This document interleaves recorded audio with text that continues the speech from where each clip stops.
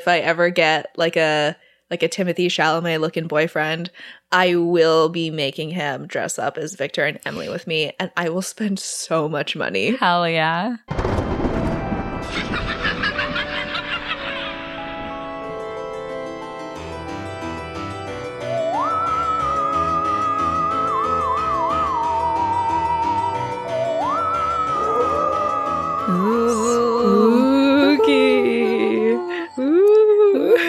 Get out your pumpkins.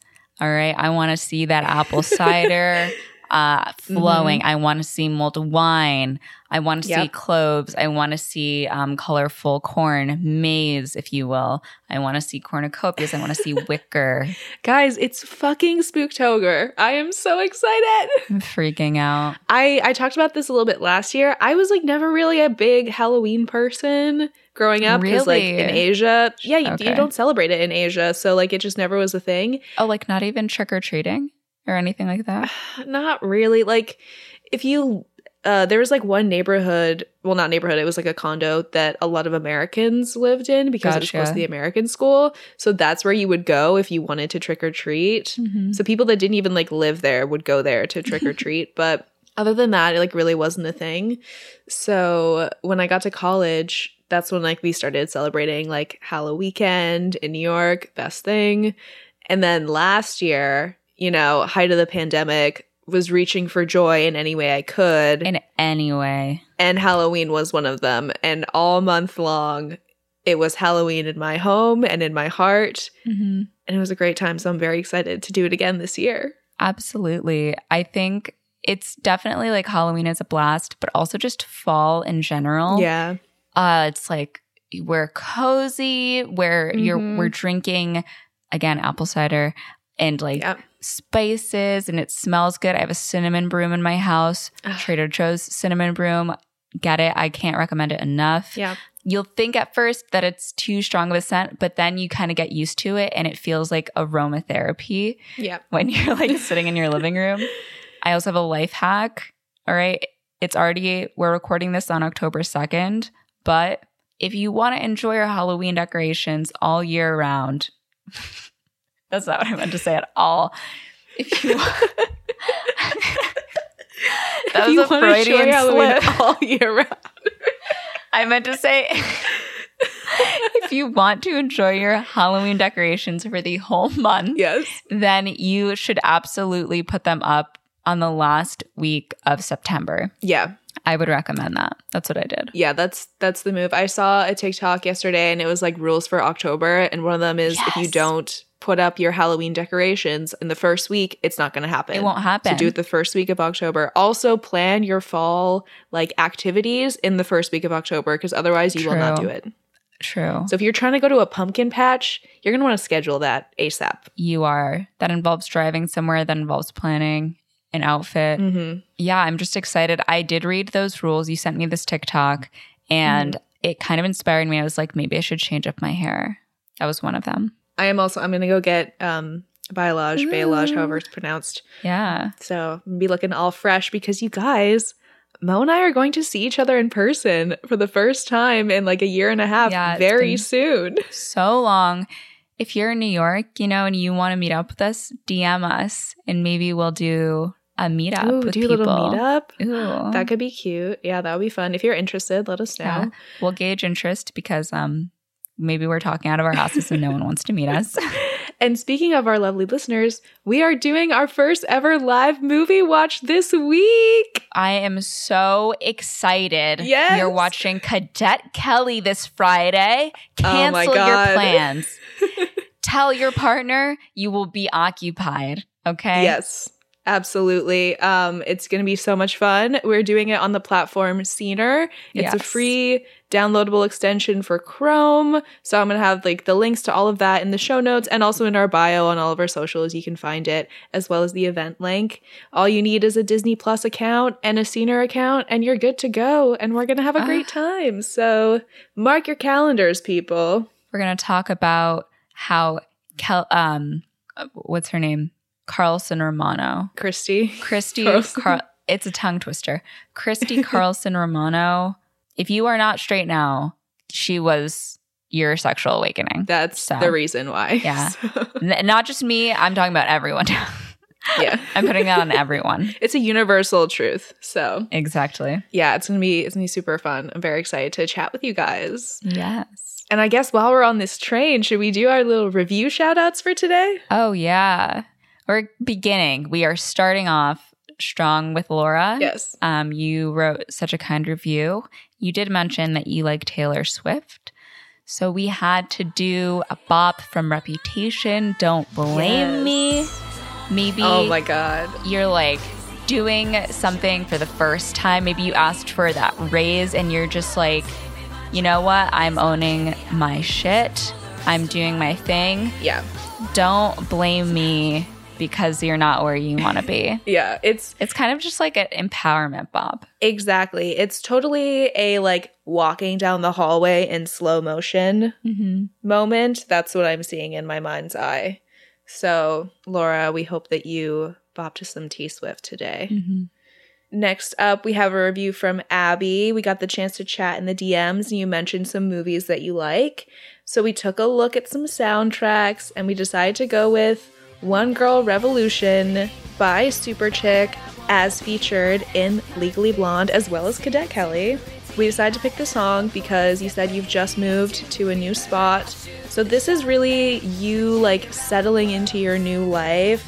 It's kind of like a transforming everything around me. You're unpacking, you're getting everything set up.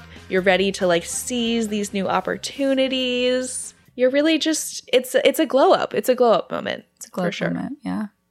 And next we have The Brazen Rose.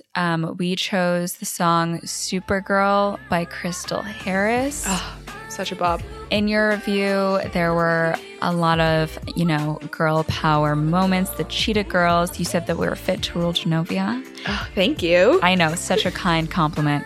So, yes, Supergirl by Crystal Harris. It's very empowering, very like, you're on your jam today. You're doing it today. Maybe you just applied for a grant. Maybe you, Ooh. I don't know your life, but maybe you applied for something. You're like, I think I'm just going to go for it today.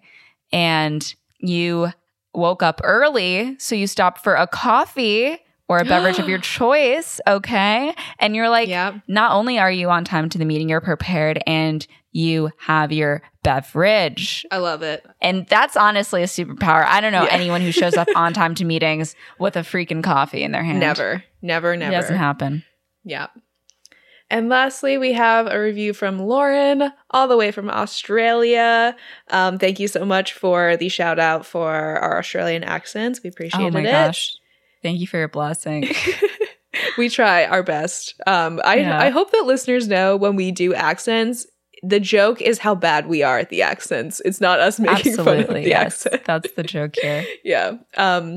But to, keep this little Aussie theme going, we decided to go super 2000s with Strawberry Kisses by Nikki Webster. I personally was a huge fan of this song back in the day. And I see this as like a girls' night sleepover with the gals montage. So you got the snacks set up. I feel like you have different themed snacks. You have like a themed drink. You have like maybe some sort of, what's it called? Blanket fort situation going. Like pillows, so twinkly lights, the whole setup. Very cute. Just you and your gals like having the best time. Amazing. And if you're listening to this and you're like, gosh, how can I get this? How can I get one? I want a montage song. Just leave us a little 5-star written review. Maybe slide us a DM so that we know a little bit about your life. We can get your astrological, your astrological. We could just get a little more info about you to pick the perfect song. But with that being said, should we do our first Spooktober movie? Yes. Today we are doing personally one of my like go-to October films, so I'm very excited. We are doing 2005's Corpse Bride. I was talking to Christina about this, but I think there's like a special kind of hell that you want to put on yourself if you are doing a stop motion film. Yeah. Dude, I cannot even imagine the undertaking of this process. Like, let me do a little like turn, click, turn, click. It's painstaking. And according to IMDb, this movie had a 55-week shoot. My God. What? Which was like short compared to other stop motion. Because I think that Nightmare Before Christmas took them 3 years. Oh my goodness. Yeah. Yeah, that's insane to me. Yeah. But I mean, it came out amazing. You did amazing, sweetie. Yes, excellent work. It was obviously Tim Burton film. It was co-directed by oh God, what's his name? I want to say Mike Johnson, but that doesn't sound right. I think it's Mike something. It is Mike Johnson. Wow. Oh, good job. Who knew? It was co-directed by Tim Burton and Mike Johnson. You know, obviously we have Johnny Depp, Helena Bonham Carter. It is a Tim Burton film after all, so who else could possibly be cast? And I believe that Johnny Depp is the only actor in the movie that is not British. Johnny Depp isn't British? No. He's American. Does he like affect his voice? Well, he does a British accent in a lot of the work that he does because he's really good at it. You learn something new every day. Yeah. Yeah, no, he's American. He loves his bracelets and his scarves. Yeah, he does a great British accent. You wouldn't even know it. You wouldn't even know. Yeah. Oh my gosh. I also realized that Tim Burton and Helena Bonham Carter were married when this was made. Yeah, and I realized today that they've been divorced for years, and I did not know that. So we're learning so much today. It's been a whirlwind, really. We did also learn today that Helena was the only actress that Tim Burton made audition for the role and waited 2 weeks before he told her that she was cast. I'm like, oh my gosh. First of all, that's annoying to do to anyone, but especially your girlfriend at the time, because I don't know if they were married yet, but that seems like a weird ego power trip thing, and I'm not loving it. Well, I did read on I don't know if it was the Corpse Bride Wikipedia or her personal. I think it was her personal Wikipedia where I guess she had said in an interview that like he always cast her with great embarrassment. And I think it was just because he didn't want to seem like he was casting his wife. Right. But it still stinks that he's like, only you will audition. Yes. And you will wait 2 weeks, my dear. Yeah.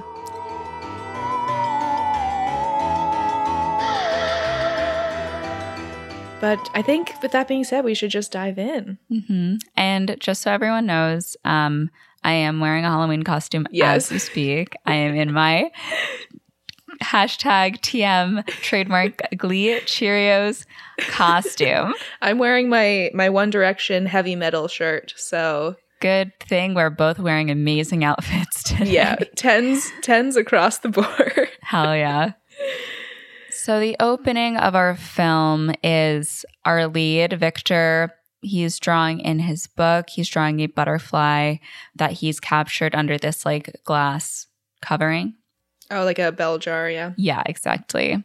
And the butterfly like gets released when he's done with this drawing, and we see it just fly around town, which is very gray, very dreary, Tim Burton style, of course. And we hear the town crier, who's an amazing character in this movie. Yeah. And he's like, 10 minutes until the Van Dort's wedding rehearsal. Wow. Beautiful.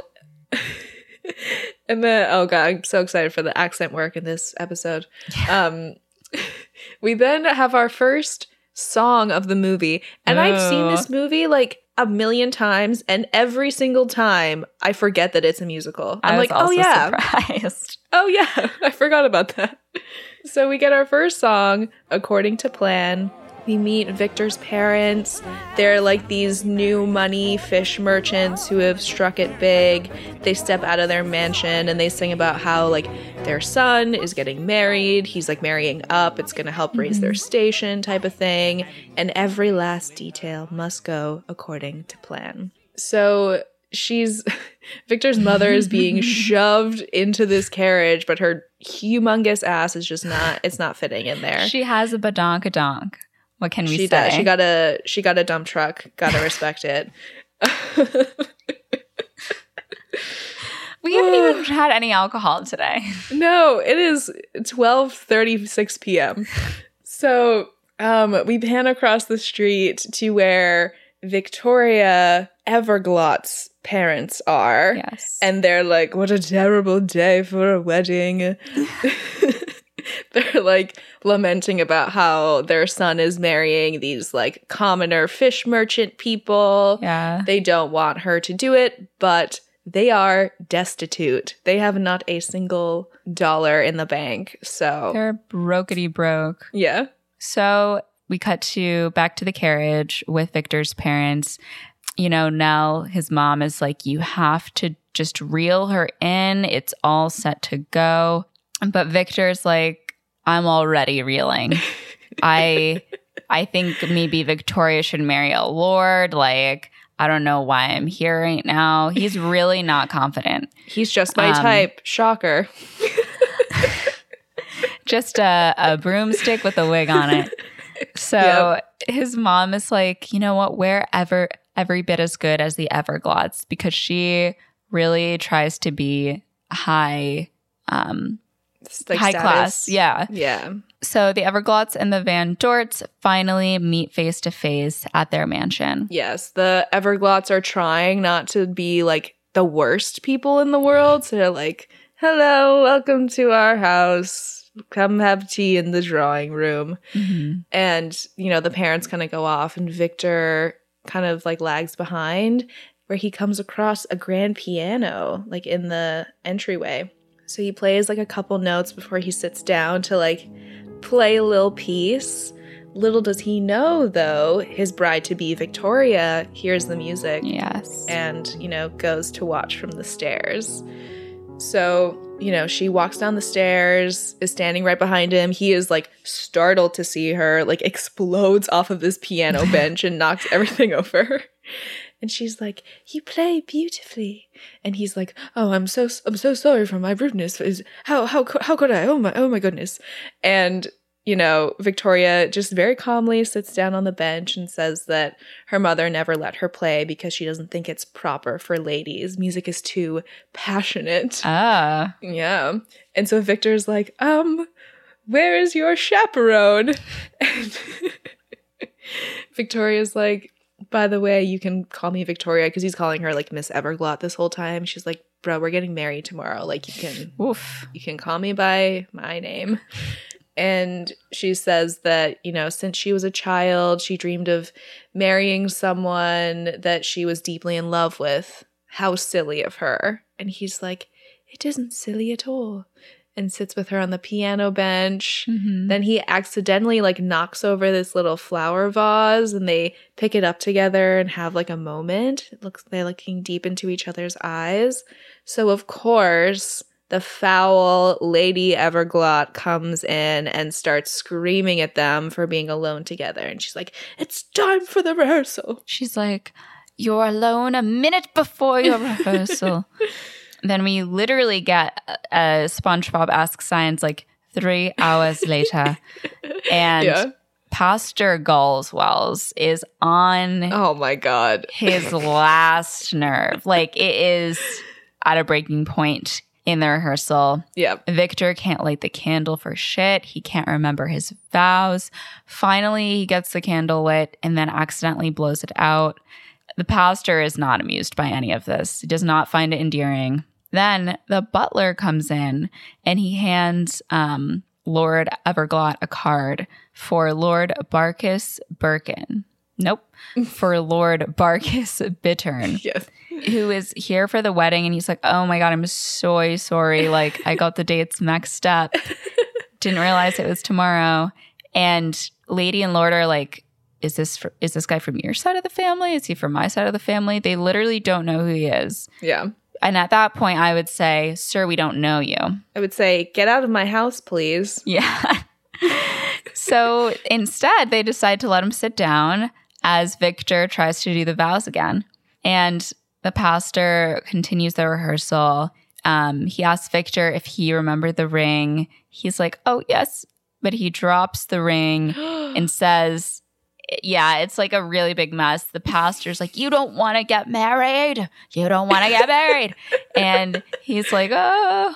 And they get the ring and like the Victoria's dress catches on fire. Lord Barkis puts out the flame. And the pastor is like, okay, this wedding can't happen until Victor is prepared. Learn your vows. Victor heads out the door scared. He's spooked. Yep. And Lord Barkis leans into Victoria and is like, oh, he's quite a catch. So, after this whole ordeal, Victor goes out onto this bridge in the moonlight and he's like, oh, Victoria must think I'm such a fool. And is like looking at the little flower that he took from her place. And we hear the town crier announce all about how he ruined the rehearsal. Victor Van Dor ruins rehearsal. It was an absolute disaster. Hear ye, hear ye. So Victor wanders into the woods and he's like practicing his vows, but he can't remember them. Boy is stumbling over his words.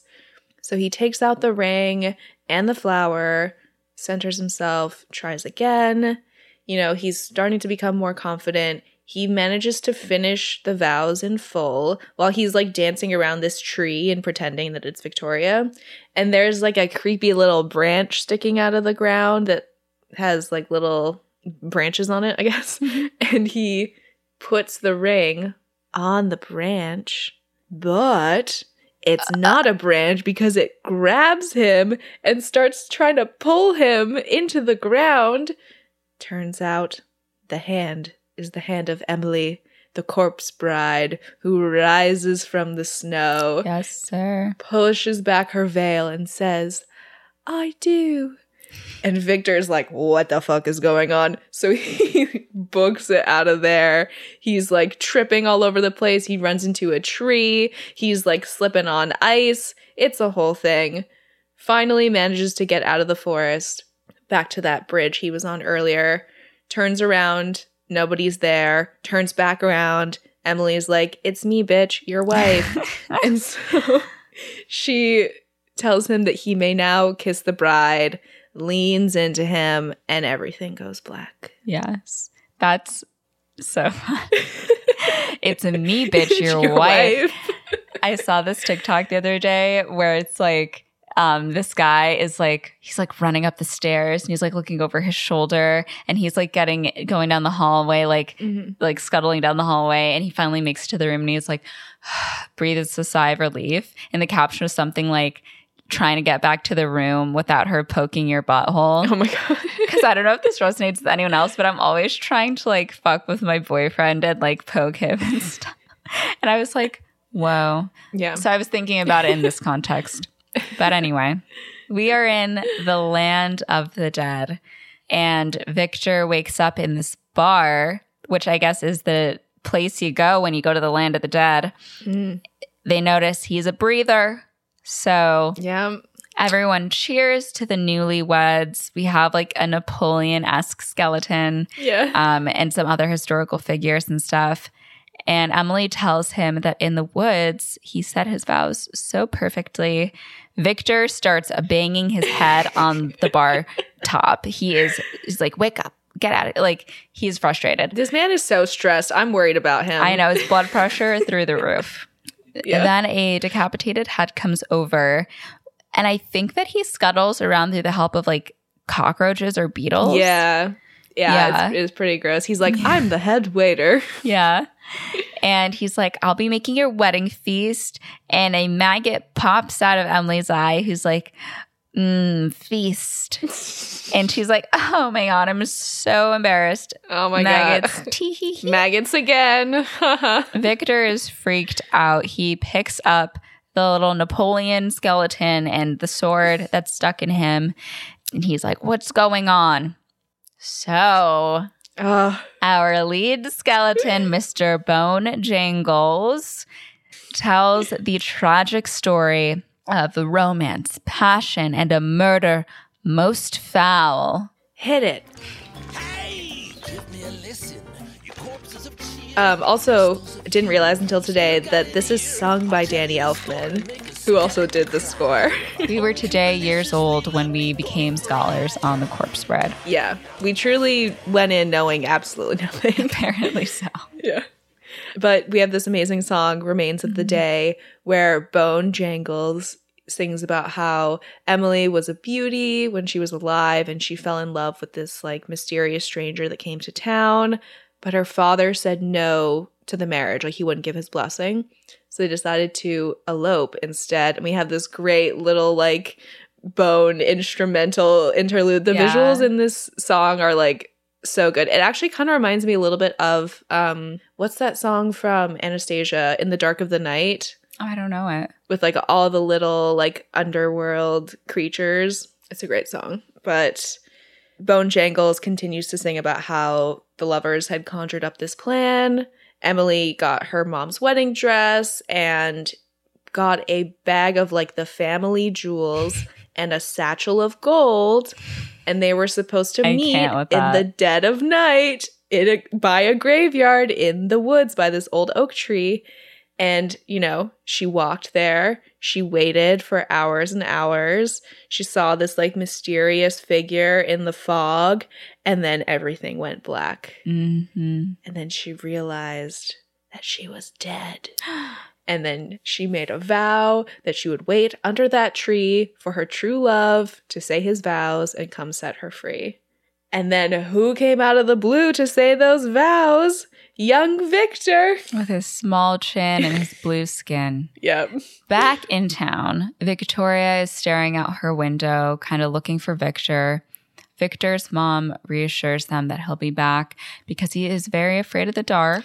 She like puts him on blast about all like peeing his pants or something. Oh yeah, he's like, he used to like wet his knickers when he was a lad. I don't know. Yeah. Lord, that's funny. Lord Barkis comes in and apparently he's staying with Everglots now. Okay, lol. Yeah. He tells them that he hates to be the bearer of bad news. And brings in the town crier. And the town crier's like, Victor was seen on the bridge with the mystery woman and they slipped away into the night. And Victor's mom is shocked because he doesn't know any woman, okay? He is a little, celibate man. A little bedwetting, celibate. Afraid of the dark ass. Shut in. So Lord Barkis says to call for him if they need assistance in any way and just goes back up to his suite. Meanwhile, Mr. Everglot, or Lord Everglot, asks the butler Emil to fetch his musket. And Lady Everglot tells William, Victor's dad, to do something. That's not even... I used everyone's first name in my notes because I was like, damn, I know everyone's names. And then I'm like, no one's going to know who Nell and William are. But basically, Victoria's dad's like, get me my freaking musket. Meanwhile, Victor's mom is like, please don't let him kill our son. And so Victor's father takes the musket from the butler and he's like, the town crier is probably having a really slow news day out here. Yeah. We're in the last news cycle. It's kind of wearing out. We haven't had a new break in a story yet. He just needs something to cry about. Yeah. But Victoria's dad is like, we don't have a groom for the wedding. And Lady Everglot is like upset too because they're broke as a joke. The financial implications or something weird like that. So Victor's mom is like, just give us until the morning to find him. And she's like, okay, you have until dawn. So back in, the land of the dead, Emily is looking for Victor, who is running around hiding. Luckily, the maggot spots him, so they go after him. He ends up, like, in this hallway just with, like, coffins all lined up. Mm-hmm. So he just stands in one and pretends to be dead. And Emily doesn't notice him, I guess. And that's when this little spider rappels down and asks if he's married because, she's a widow. Mm-hmm. And he books it, runs away. And the spider, immediately tells Emily where he went. So he's trying to climb up this like wall that has like nothing on it. I'm like, does this man have like spidey senses? I don't know how he's climbing up this wall, but he makes it to the top where Emily is waiting for him. She's like, oh, you could have taken the stairs, silly. Yeah, they zoom out and the stairs are like right there. Yeah. So she talks about how like beautiful the view is and how it's very romantic. And they sit down on this bench together. And Victor, apologizes for, what happened to her, this harrowing story. But he needs to go home. And she's like, well, this is your home now. And he tells her that, he doesn't even know her name. So she finally introduces herself. Her name is Emily. And she gives him a little wedding present. Ooh. So he opens up this box and like out comes this pile of bones. It assembles itself. It's a little dog, Aww. But not just any dog. It's Victor's childhood dog, Scraps. Scraps. Very cute. And, he talks about how his mother never approved of Scraps. He's like very excited to have him back. And then, says that she never really approved of anything at all. So Emily asks if his mother would have approved of her, and he's like, well, it's lucky you'll never have to meet her. Actually, maybe you should meet my parents since we're married now. Yeah. She's like, I would love to. Where are they buried? And he's like, that's the thing. They're still alive. So what are we going to do about it? And Scraps barks at Emily. They have a little convo. And she's like, you're right. We should go to Elder Gutnecht. So they go to Elder Gutnecht.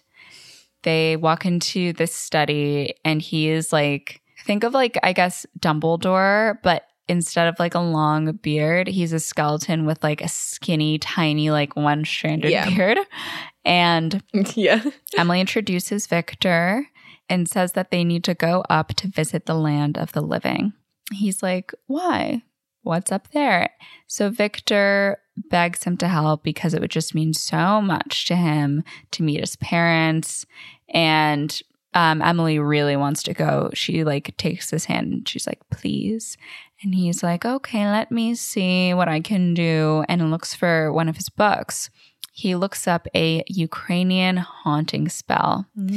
So he pours this potion into a chalice. There's like a crow's feather. There are some different concoctions. And then he drinks the mixture. He's making a drink for himself. He's like, it's happy hour. Leave me alone. Yeah. Where were we? And Emily's like, the Ukrainian haunting spell. And he's like, oh yeah, totally. Grabs his crow, pushes an egg out of it, and tells them, huge. I know. This poor abused animal is getting an egg pushed out of him. And he's like, okay, when you want to come back, just say hopscotch. Really clever word. I think it's like, it sounds very like morbid for some reason. So Elder Gutnecht cracks the egg on them and they're engulfed by this sparkly powder inside. I think my favorite quote in this scene is when he asks like why they want to go up there and he's like, people are dying to get down here. I was like, clever. So back in the land of the living, Emily looks up. They're by this like same oak tree.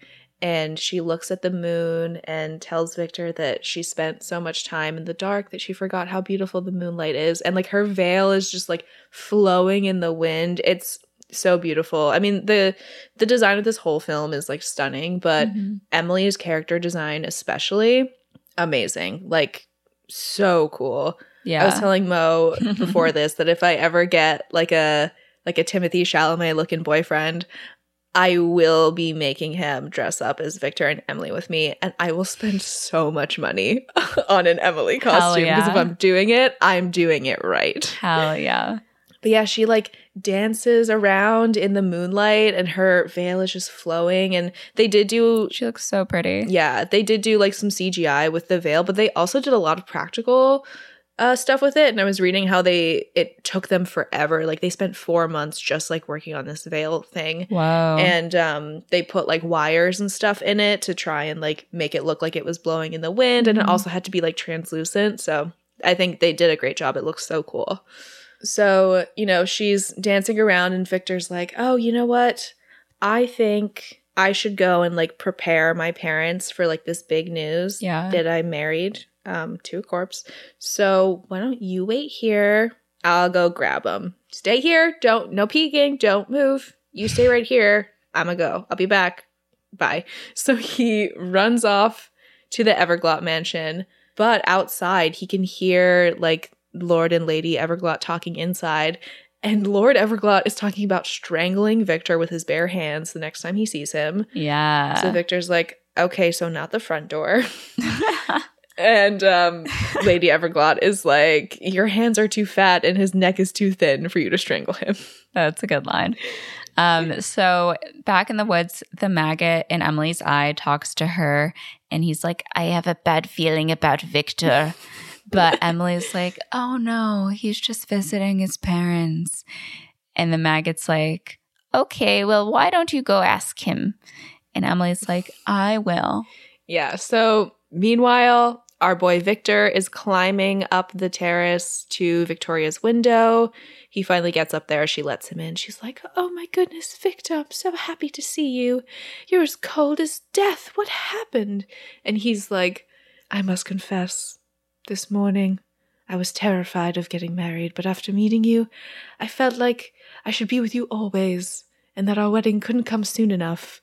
And she says that she feels the same. And just as they're about to kiss, Victor spots Miss Emily climbing up the terrace. Oh my God. So he's like, BTW, I seem to have found myself married. It's super unexpected. Emily comes in.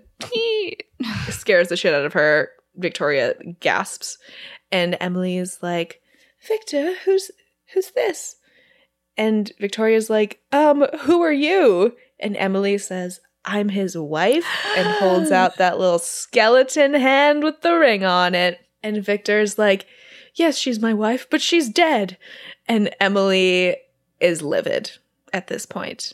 So she narrows her eyes and glares at Victor and just says, hopscotch. And they go whoosh, rushing back to the land of the dead. Yes. Back in the land of the dead, Emily can't believe Victor used her to get to Victoria, but he tells her that she is actually the other woman. Emily gets really emotional and says that he's married to her. And she says she thought this was going well.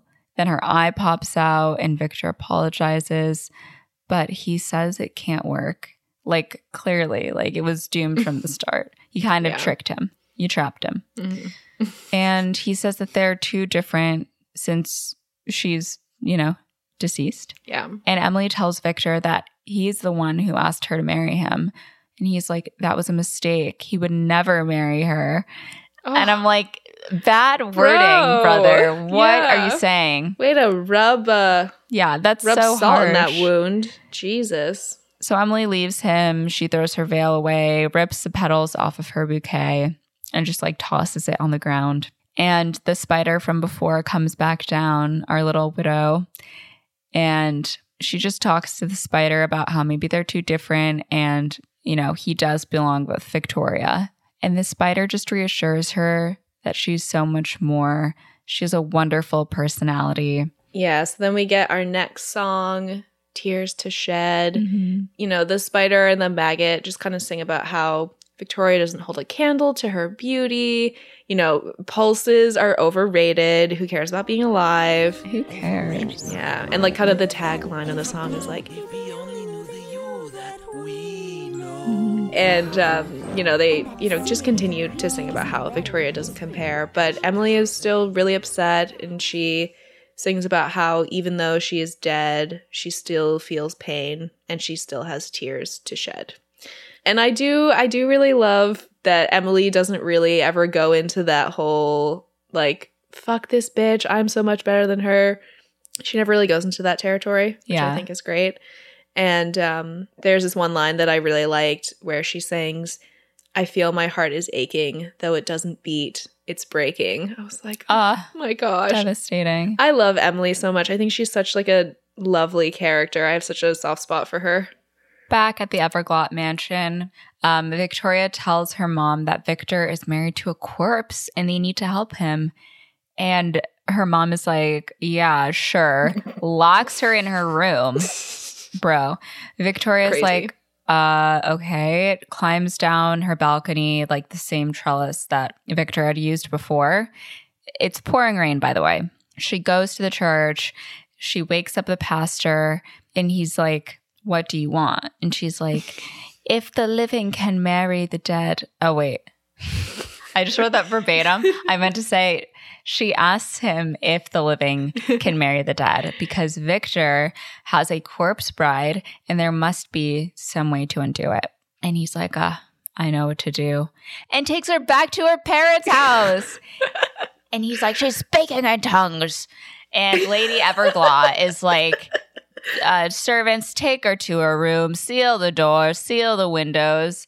And Lord Everglot is like, well, we gonna get her married, okay, with or without get Victor. This bitch out of my house. He's like, I need some money, honey.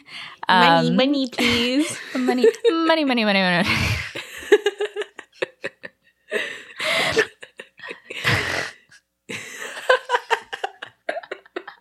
We're riffing. So Lord Barkis comes in at that moment and he's like, well, if I had a woman like Victoria, I'd lavish her with riches befitting royalty. And he lets it slip that he's single. And it's because his young bride died. Yes. Meanwhile, Victoria is trying to break out of her room by like stabbing the door when her parents come in and they're like, don't worry, darling, you will be getting married tomorrow. And she's like, I am? And he's like, yes, to Lord Barkis. He'll make a fine husband, a much better prospect than that Van Dort kid. The guy that you thought was your cousin not 2 moments ago. Seems like the right choice. Yep. So Victoria begs her parents not to make her marry this man, but they're like, if you don't marry him, we'll be penniless and forced into the street. And Victor is gone, so Barkis is the new plan. Yikes. Yeah. In the hall, Lord Barkis laughs to himself as he walks through this hall of family portraits, and he tells Victoria's portrait that she only has to suffer through this union until death parts them. And that'll come soon, because he's a murderer. Yikes, bikes. Meanwhile, the Van Dorts are in their carriage, searching for their son, and they hear the town crier announce that Victor has married a corpse, and Victoria will be marrying a newcomer. And this mom is roasting her son this whole movie. She's like, what corpse would marry our Victor? Meanwhile, the carriage driver starts having a coughing fit and has what looks like a heart attack. Yeah, I don't know. And falls off the carriage and it runs over him. Really brutal death. Yeah. Whew. So back in the land of the dead, Victor follows Scraps, who drops Emily's bouquet at his feet. Basically, he goes over to talk to Emily, brings her the bouquet back, and she's playing piano. He apologizes for lying to her and says that today hasn't gone as planned. And he joins her on the piano. They start doing duet. And Victor kind of goes sicko mode. And Emily joins in. Her hand falls off when she does like a little do-do-do-do, do-do-do. Do-do-do. Yeah, just go watch it. Go watch it. But, yeah. There's one part, I think after her hand falls off, she says, pardon my enthusiasm. He says, I like your enthusiasm. I was like, oh my God. It is pretty cute. Yeah. So he helps her put her hand back on, and we hear this alarm sound, which means that someone new has joined the land of the dead. And it's Mayhew, the carriage driver from before. Yeah. Victor comes over to greet him, and he's like, oh, it's great to see you.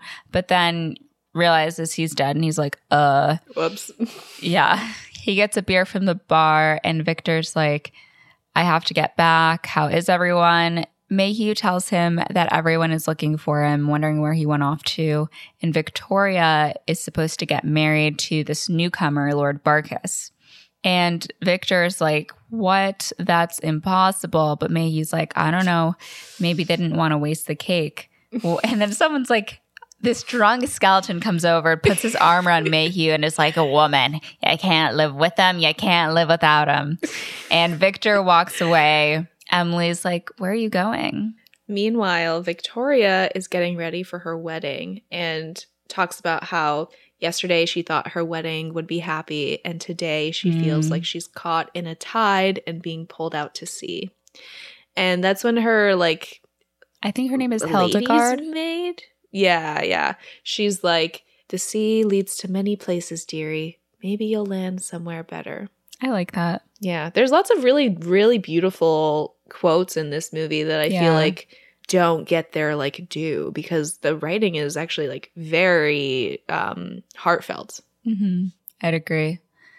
So Lord Barkis says his vows to Victoria. He asks her to be his, and the pastor announces them man and wife. Meanwhile, back in the underworld, Victor is, smelling the flower that he's held on to from Victoria's home and realizes that he's too late. Aww. And he overhears Emily talking about him to, like, the women in the kitchen. Emily asks if, all men are like this, because Victor just kind of, like, walked off and said nothing to her.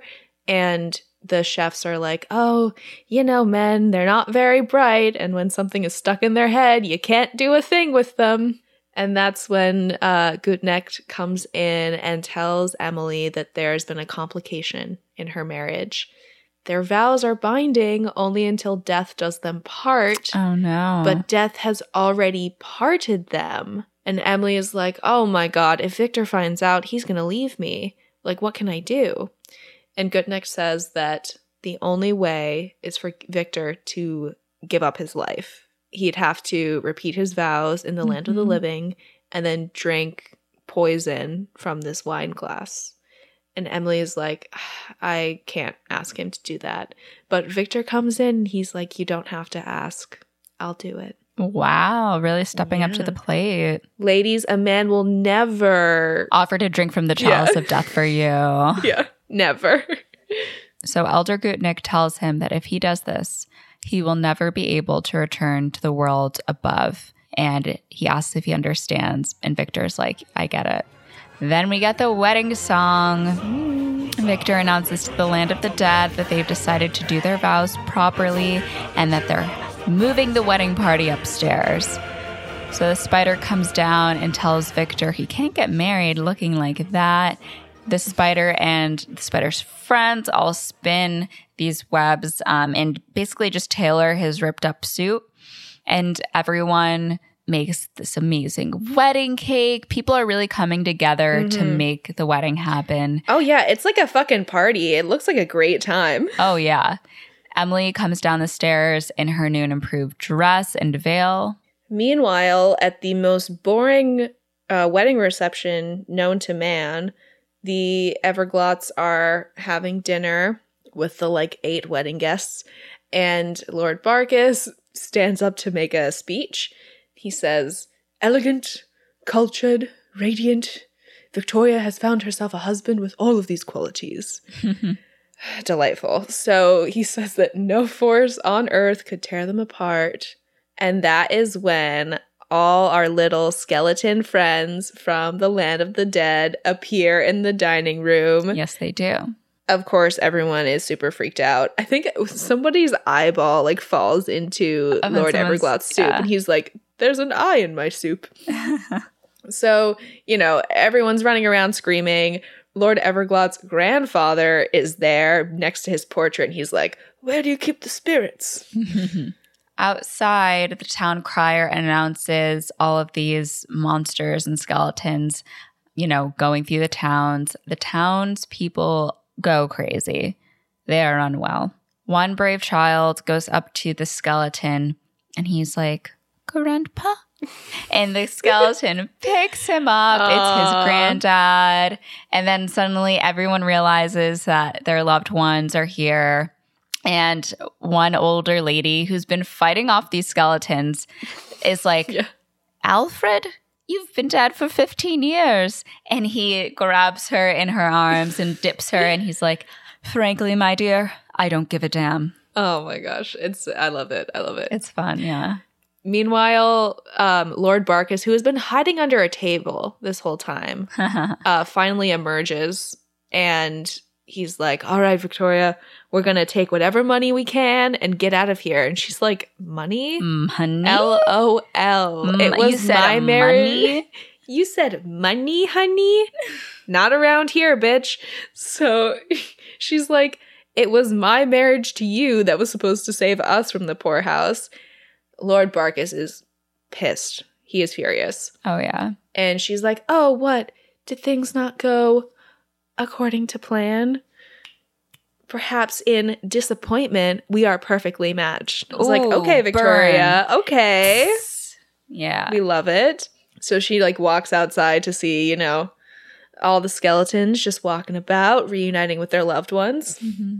In the church, Pastor Galswells tells them to come back from whence they came and that they shall not enter here. Because he's like a pastor and he's like, these are demons. I don't know. Dead people. Yeah. And they're like, keep it down. We're in a church. And just walk in. Someone hops on that old organ and Emily walks down the aisle.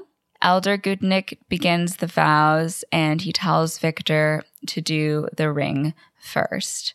So Victor recites the vows and then it's Emily's turn. And Emily starts her vows. With this hand, I will lift your sorrows. Your cup will never be empty, for I will be. Go on, my dear. Your cup will never be empty, for I will be. I will be your wine. And there's the guy in the audience. Second thoughts. She's having second thoughts. So Victor is about to drink the poison, but Emily has seen Victoria come into the church. So she stops him and says he can't do it. This is wrong. I was a bride. My dreams were taken from me. Well, now I've stolen them from someone else. I love you, Victor, but you're not mine. Oh my God, just break my freaking heart. I know. So Victor turns around to see Victoria, and, you know, Victoria joins them, and Emily places their hands together. And that's when Lord Barkis strolls up, and he's like, hate to be the bearer of bad news, but we're already married. And he says he won't leave here empty-handed. Whoa. Then Emily recognizes Barkis. He is the man that she was supposed to marry who killed her. Yep. And Barkis is like, oh, she's delusional, and grabs the sword out of Napoleon and holds it to Victoria's neck. He's like threatening to slit her throat. When Scraps bites his ankle, pretty bold move, Scraps. Yeah. The sword's up to her throat. But Mrs. Plum throws a fork over to Victor, and then they start having a little fork sword fight. Barkis is about to stab Victor when Emily steps in front of him at the last second and takes the blow instead. Yeah, I never really thought about it until I was watching it this time, but because she has that like tear in her wedding dress and her ribs are exposed. Oh, yeah. That is like where she would have been stabbed when she was killed. For sure. And she took the blow in like the same spot. I was like, ooh, lovely detail. Mm. So she pulls that sword out of her skeleton body and holds it up to Barkis and just stares him down and is like, get out. And Barkis is like, all right, I'll leave. But first, a toast to Emily. Always the bridesmaid, never the bride. So rude. Just foul. So he picks up that wine glass and he says, can a heart still break once it stopped beating? And laughs. And the maggot is like about to go and fuck him up. He is like, let me at him. Mm-hmm. But Gutnick is like, no, we must abide by the rules of the living. This is their land. So Barkis downs that wine and begins to walk off when his heart stops beating. That bitch is dead. He drank the poison. Dead. And they're like, okay, he's dead. Now he's all ours. And all the skeletons go up to him and they like shove him into this room. And Mrs. Plum is like, new arrival. So Victoria is very happy. She tells Victor that she thought she'd never see him again. And Victor tells her to wait. He made a promise. And Emily is like, you kept your promise. You set me free. Emily gives him back the ring and says now she can do the same for him. Oh. I know. Very kind woman. Like, if Victor was dead, I'd be like, a match. Yeah. Perfect match. Oh, yeah. So Emily walks away, throws her bouquet back, and at first Hildegard catches it, and the maggot looks at her, and she's like, oh my God. It's like, hey. And she throws it back again, at which point Victoria catches it. Outside, Emily looks up to the sky, and her whole body turns into butterflies that fly off towards the moon.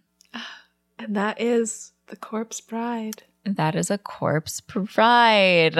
Oh my gosh. I love this movie. It's so beautiful. Like, I really forget how stunning it is until I rewatch it. Oh, it's so fun. And it's actually really short too. So if you didn't have time to like, you know, get a huge Halloween movie in, like even an hour 15, you could watch this whole movie. Yeah. And it's such a pleasure. The animation is lovely. It's so fun to look at, just how artistic and creative the characters are made. And then you have these fun songs, this lovely story. The characters are so likable. Emily, Victoria, and Victor, I was like rooting for all of them the whole time. Absolutely. It's it's so heartfelt in a way that I really don't think I appreciated until I did this closer watch through. And that the writing is so strong. We did find out that it is based on like a Russian Jewish like folk story. Yeah. About like a man who, it's essentially this whole thing, except the ending is sadder. But yeah, I think it's just like a beautiful story about life and death and unrequited love, and it's a nice lighter Halloween watch for sure, but definitely it still gives you like the spooky vibes, especially with the coloring. And I really love how like everything on Earth is super like dreary and gray, and then the underworld is so vibrant and colorful. Yeah, that was one thing I thought was very interesting. Kind of like, this is more like existential, but the depiction of the underworld being something comical and like in a way like pleasurable and more fun than the land of the living is really interesting. Yeah, it made me think about kind of like the use of color in Edward Scissorhands, how like in the town everything is like super bright and vibrant, but that's where kind of like a lot of evil lived, whereas the mansion that Edward was living in was all like black and gray and dreary, but that's where a lot of like pureness, like pureness of like soul, I guess, was living. And it was interesting to see kind of how color was used again here, but this time, the gray, dreary, like human life is where all of like the corruption and horribleness is, and then you have this vibrant underworld where there's a lot of joy and love too. So yeah, it was really, I'm really, really glad that we did it this year, because it was really cool to do kind of a closer watch of it than I've ever really done before. Oh yeah, I think I had only seen it when it was like on ABC Family or Freeform's. Oh my gosh, 31 Days of Halloween. But yeah, I love a good Tim Burton movie. He has a really magical mind, and I like that like in this movie it's not such a sad plot. I really like that Victor and Victoria fall in love when they meet each other. So it's not this horrible arranged marriage, even though they're surrounded by these overbearing parents who are so cruel to each of them. Yeah. So I really enjoyed that. And I'm glad that Emily and the people of the Land of the Dead were really sweet and kind too. Yeah. It was cool to see kind of the different ways that Victor and Emily connected, and the way that Victor and Victoria connected. Yeah. And I liked that they both were able to connect with music, but in very different ways. Whereas like with Victoria, it was her being kept from it. And then Emily clearly has like a love of music when they have that little piano duet moment. So I really liked the musical motif throughout as well. And then like, the musical numbers and everything. But yeah. It was a really good movie. Really recommend it, you guys. Go watch Corpse Bride. If you're in Canada, you can watch it on Netflix and Crave. So you got options. Whoa. If you're in the US, we will put it on the Instagram. I don't know off the top of my head. I believe you can rent it on YouTube, I believe. Okay. With that being said, should we rate it? Yeah. Oh, man. I didn't go into this expecting to give it such a high rating, but I think I want to give it a 9. Whoa. I was going to say an 8. Yeah, I really liked it. I just thought it was so watchable and fun, so detailed. I love the detail of Scraps being there. Yeah, it made me want to watch, I think Coco is the one where it's like, I love Coco. Yeah. Yeah, guys. This is the start of Spooktober. Yes. Go get yourself a pumpkin. Yep. Enjoy yourself. Yeah, we have some very exciting movies and guests coming up for the next 3 weeks. So strap in. It's going to be a blast. We have some really exciting guests. We do. I kind of want to plug it, but we should leave it as a surprise, right? Yeah. It'll be a surprise. If you follow us, speaking of, if you follow us on social media, you'll get to see who the guests are before the episode comes out. That is true. And how do you do that? Oh my God, you can follow us on Instagram. It's Movies That Raised Us. You can follow us on Twitter at MTRU_pod. You can follow us on TikTok at Movies That Raised Us Pod. And if you want to send us some longer feedback, advice on your love life, you want us to proofread something you wrote, I don't know what I'm saying, you can email us. It's moviesthatraisedus@gmail.com. Yeah, and hopefully we'll get to see some of you on Friday, October 8th at our Cadet Kelly watch party. Hell yeah, it's going to be so fun. Be sure to have your popcorn at the ready. Yes. Your Raisinets, whatever you like. We're gonna see you there. Yes. All right. I'm Mo. And I'm Christina, and our theme song is by Garrett Schmidt. Bye.